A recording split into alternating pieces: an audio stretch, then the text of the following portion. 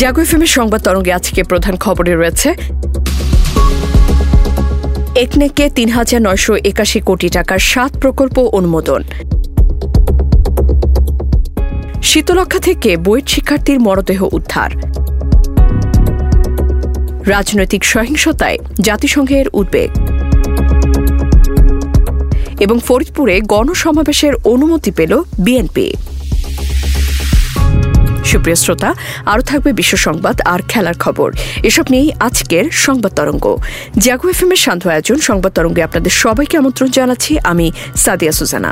সংবাদ তরঙ্গ আপনারা শুনছেন ঢাকা বিভাগ সহ কুমিল্লা জেলায় এফএম প্রচার তরঙ্গে আর আমাদের ওয়েব পেজ jago.fm এ। এছাড়াও আপনারা অ্যাপ ইনস্টল করে শুনতে পারেন আমাদের এই শান্ত আয়োজন। এবারে চলে যাচ্ছি আমাদের প্রধান খবরে।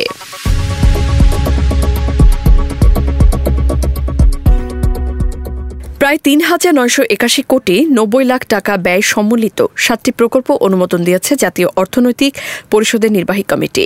এর মধ্যে সরকারি অর্থায়ন ৩,৩৯২ কোটি ৩৩ লাখ টাকা, বৈদেশিক অর্থায়ন ৩২২ কোটি ২১ লাখ টাকা ও সংস্থার নিজস্ব অর্থায়ন ২৬৭ কোটি ৩৫ লাখ টাকা।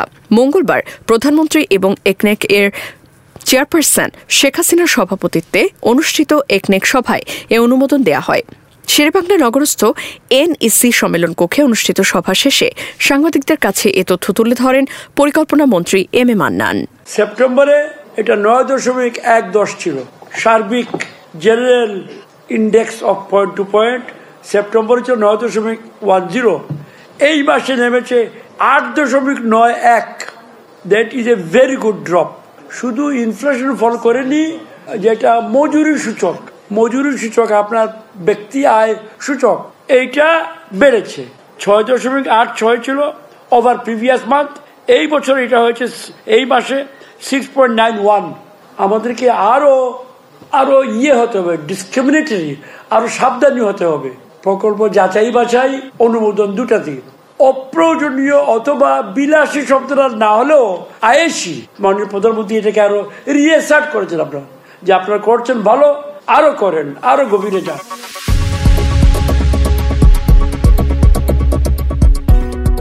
রাজধানী রামপুরা থেকে নিখোঁজের ৩ দিন পর নারায়ণগঞ্জের শীতলক্ষ্যা নদী থেকে বাংলাদেশ প্রকৌশল বিশ্ববিদ্যালয়ের ছাত্র ফারদিন নূর পরশের মরদেহ উদ্ধার করেছে নৌপুলিশ। সোমবার সন্ধ্যা ৬টার দিকে নারায়ণগঞ্জ সদরের সিদ্দিরগঞ্জ বনানী ঘাট এলাকা থেকে মরদেহটি উদ্ধার করা হয়। তিনি বুয়েটের সিভিল ইঞ্জিনিয়ারিং বিভাগের ৩য় বর্ষের ছাত্র ছিলেন। এদিকে বাংলাদেশ প্রকৌশল বিশ্ববিদ্যালয়ের সিভিল ইঞ্জিনিয়ারিং বিভাগের ৩য় বর্ষের শিক্ষার্থী ফারদিন নূর পরশ হত্যাকাণ্ডের প্রতিবাদ ও বিচারের দাবিতে মানববন্ধন করেছেন সাধারণ শিক্ষার্থীরা। এ প্রসঙ্গে আরো যা জানা গেছে, একটা মেধাবী ছাত্র যদি আমরা হারাতে থাকি বাচ্চাদেরকে, আমাদের কি বিনিয়োগ করি? আমরা বাচ্চাদের পিছনে মানুষ করে গড়ে তুলতে চাই।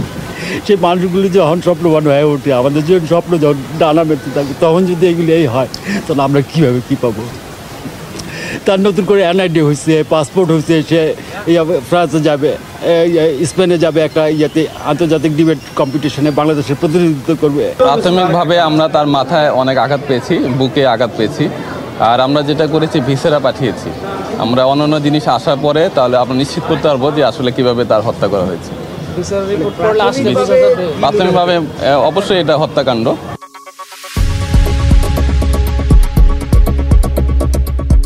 সাম্প্রতিক সময়ে বাংলাদেশের রাজনৈতিক কর্মসূচিকে কেন্দ্র করে সহিংসতার ঘটনায় উদ্বেগ প্রকাশ করেছে জাতিসংঘ। আজ জাতীয় প্রেস ক্লাবে এক অনুষ্ঠানে জাতিসংঘের আবাসিক প্রতিনিধি গোয়েন লুইস এমন উদ্বেগ প্রকাশ করেন। Diplomatic correspondents association Bangladesh DCAB talk নামে এ অনুষ্ঠানের আয়োজন করে। বাংলাদেশে চলমান রাজনৈতিক সহিংসতা সম্পর্কিত এক প্রশ্নের জবাবে জাতিসংঘের আবাসিক প্রতিনিধি বলেন, রাজনৈতিক সহিংসতায় অনেকে আহত হচ্ছেন, মারাও যাচ্ছেন। এটা নিশ্চয়ই উদ্বেগের বিষয়। ডেঙ্গুতে আক্রান্ত হয়ে সর্বশেষ 24 ঘণ্টায় আরও 5 জনের মৃত্যু হয়েছে। এ নিয়ে চলতি বছর দেশে ডেঙ্গু আক্রান্ত হয়ে 182 জনের মৃত্যু হয়েছে। অপরদিকে একই সময় নতুন করে 820 জন ডেঙ্গু রোগী হাসপাতালে ভর্তি হয়েছেন। আজ স্বাস্থ্য অধিদপ্তরের হেলথ এমার্জেন্সি অপারেশন সেন্টার ও কন্ট্রোল রুম থেকে পাঠানো ডেঙ্গু বিষয়ক এক প্রেস বিজ্ঞপ্তিতে তথ্য জানানো হয়। এর আগে গত 2 নভেম্বর দেশে একদিনে সর্বোচ্চ 1094 জন ডেঙ্গু রোগী শনাক্ত হয়েছিল।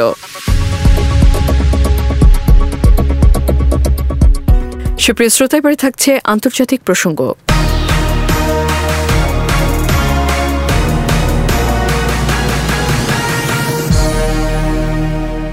ইউক্রেনে যুদ্ধ সত্ত্বেও ওয়াশিংটন ও মস্কোর মধ্যে যোগাযোগের মাধ্যম খোলা রয়েছে বলে নিশ্চিত করেছেন যুক্তরাষ্ট্রের জাতীয় নিরাপত্তা উপদেষ্টা জ্যাক সুলিভান।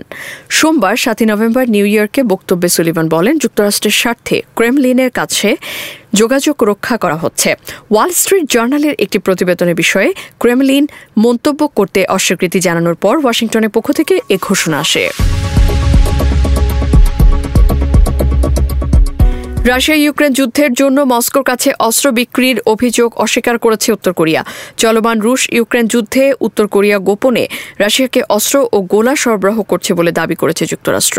আজ উত্তর কোরিয়ার প্রতিরক্ষা মন্ত্রণালয়ের একজন কর্মকর্তা অভিযোগগুলোকে গুজব অভিহিত করে বলেছেন, পিয়ংইয়ং রাশিয়ার সঙ্গে কখনোই অস্ত্রের লেনদেন করেনি এবং ভবিষ্যতে এটি করার কোনো পরিকল্পনা নেই। জলবায়ু পরিবর্তনের প্রভাবজনিত বাড়তি তাপমাত্রার কারণে ইউরোপে চলতি বছর এখন পর্যন্ত অন্তত 15,000 মানুষের মৃত্যু হয়েছে। সোমবার বিশ্ব স্বাস্থ্য সংস্থা এ খবর জানিয়েছে।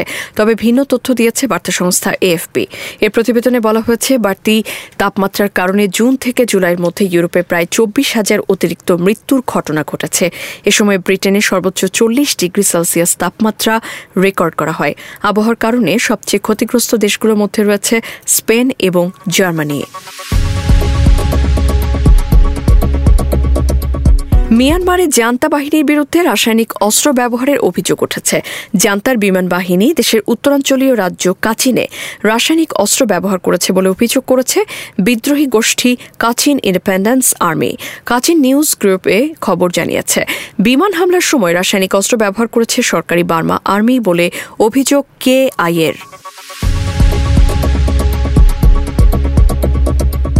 সুপ্রিয় শ্রোতা, এবারে সামাজিক যোগাযোগ মাধ্যমে সর্বাধিক আলোচিত বিষয় নিয়ে থাকছে আমাদের বিশেষ আয়োজন। দেশে প্রাকৃতিক শক্তি ব্যবহারের যথেষ্ট সুযোগ থাকা সত্ত্বেও পর্যাপ্ত জায়গার অভাবে বড় পরিসরে বসানো যাচ্ছে না সোলার প্ল্যান্ট। এ দাবি টেকসই ও নবায়নযোগ্য জ্বালানি উন্নয়ন কর্তৃপক্ষের। তাদের মতে এর উৎপাদন খরচ কম এবং অবকাঠামোগত সুবিধার কমতি না থাকা সত্ত্বেও দেশে পূরণ হয়নি পরিবেশ বান্ধব নবায়নযোগ্য বিদ্যুৎ উৎপাদনের লক্ষ্য। বিস্তারিত প্রতিবেদনে। দেশে প্রাকৃতিক শক্তি ব্যবহারে যথেষ্ট সুযোগ থাকা সত্ত্বেও পর্যাপ্ত জায়গার অভাবে বড় পরিসরে বসানো যাচ্ছে না সোলার প্ল্যান্ট। এই দাবি টেকসই ও নবায়নযোগ্য জ্বালানি উন্নয়ন কর্তৃপক্ষের। তাদের মতে এর উৎপাদন খরচ কম এবং অবকাঠামোগত সুবিধার কমতি না থাকা সত্ত্বেও দেশে পূরণ হয়নি পরিবেশ বান্ধব নবায়নযোগ্য বিদ্যুৎ উৎপাদনের লক্ষ্য। জীবাশ্ম জ্বালানি বা তেল, গ্যাস ও কয়লার মাধ্যমে দেশে বিদ্যুৎ উৎপাদনের সক্ষমতা বর্তমানে 25,730 মেগাওয়াট। বিপরীতে নবায়নযোগ্য উৎস থেকে বিদ্যুৎ উৎপাদনের সক্ষমতা 912 মেগাওয়াট, যা মোট উৎপাদনের 4%-রও কম। যদিও 2021 সালের মধ্যে মোট চাহিদার 10% যোগান দেওয়ার কথা ছিল নবায়নযোগ্য শক্তি থেকে, কিন্তু জীবাশ্ম শক্তির মাধ্যমে উৎপাদনের পরিমাণ দ্রুত বেড়ে যাওয়ায় অবহেলায় স্থবির এই খাত। টেকসই ও নবায়নযোগ্য জ্বালানি উন্নয়ন কর্তৃপক্ষের সদস্য বলেন, জীবাশ্ম জ্বালানি ক্রমাগত অনেক বেশি হারে বৃদ্ধি পেয়েছে। সেই তুলনায় সোলার উৎপাদন অতটা বাড়েনি, ফলে এখানে রেশিওটা 10% আনা যায়নি। তিনি আরও বলেন, বাংলাদেশের জায়গা পরিমাণ অনেক কম, আর চাইলেই সব জায়গায় সোলার প্যানেল বসে বিদ্যুৎ উৎপাদন করতে পারি না। আমাদের দেশে এখন পর্যন্ত সোলার সিস্টেমটাই লক্ষণীয়ভাবে বিদ্যুৎ উৎপাদন করছে।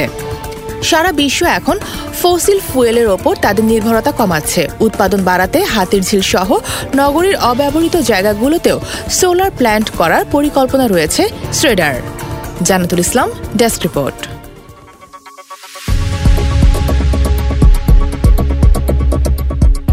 বিশ্বে প্রথমবারের মতো 2 ব্যক্তির শরীরে দেওয়া হয়েছে পরীক্ষাগারে তৈরি কৃত্রিম রক্ত।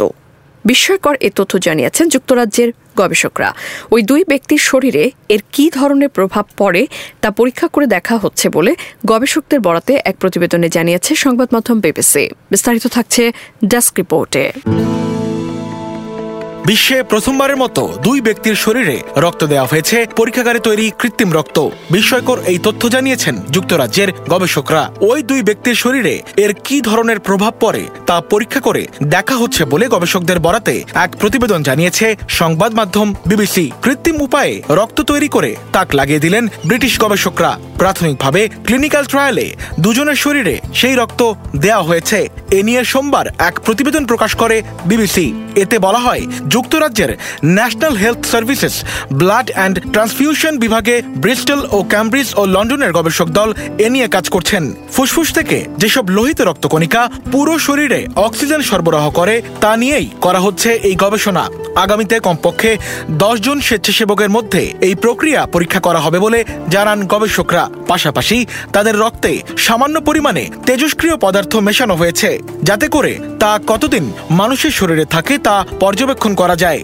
গবেষকরা বলেছেন, রক্তের জন্য সব সময় মানুষের উপরই নির্ভর করতে হয়। তবে এই গবেষণার লক্ষ্য হল বিরল গ্রুপের রক্ত কৃত্রিমভাবে উৎপাদন করা। ব্রিস্টল বিশ্ববিদ্যালয়ের গবেষক অধ্যাপক অ্যাশলি ট্রয় বলেন, কিছু কিছু রক্তের গ্রুপ এতটাই বিরল যে পুরো যুক্তরাজ্যে মাত্র 10 জনের মতো ব্যক্তি তা দিতে পারেন।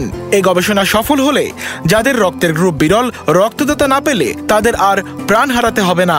HM Zubair Apurba, desk report, Jago FM, Dhaka.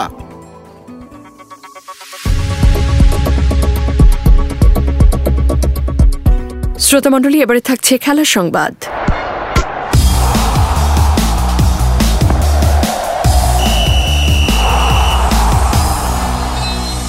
শেষ হয়েছে বিশ্বকাপের সুপার 12 পর্ব।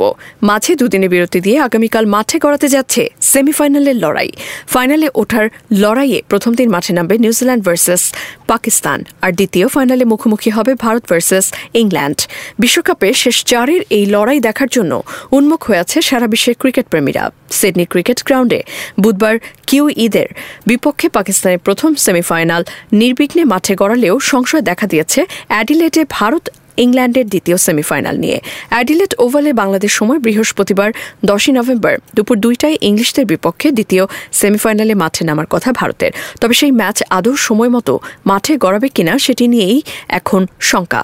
ওই দিন অ্যাডিলেডের আকাশ জুড়ে থাকতে পারে বৃষ্টি।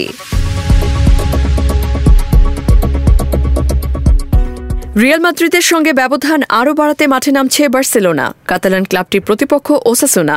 ম্যাচটি শুরু হবে বাংলাদেশ সময় মঙ্গলবার 8 নভেম্বর দিবাগত রাত 2:30টায়। ওসাসুনাকে হারালে 5 পয়েন্টে এগিয়ে যাবে জাভির দল। অতীত ইতিহাস বলছে কাজটা কঠিন হবে না লেভানডোভস্কির জন্য। মুখোমুখি শেষ 14 ম্যাচের মাত্র 2টিতে হেরেছে বার্সা, আর এই 14 ম্যাচে ওসাসুনার জালে তারা গোল দিয়েছে 43টি। চ্যাম্পিয়ন্স লিগ থেকে বিদায় নিলেও লা লিগায় টানা 4 ম্যাচে জয় আছে ক্লাবটির।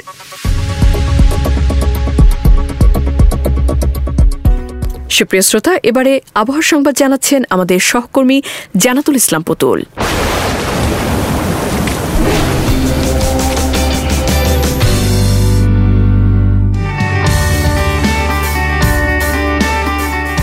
ধন্যবাদ আপনাকে। জানিয়ে দিচ্ছি আজ সকাল 9টা থেকে পরবর্তী 24 ঘন্টার আবহাওয়ার পূর্বাভাস।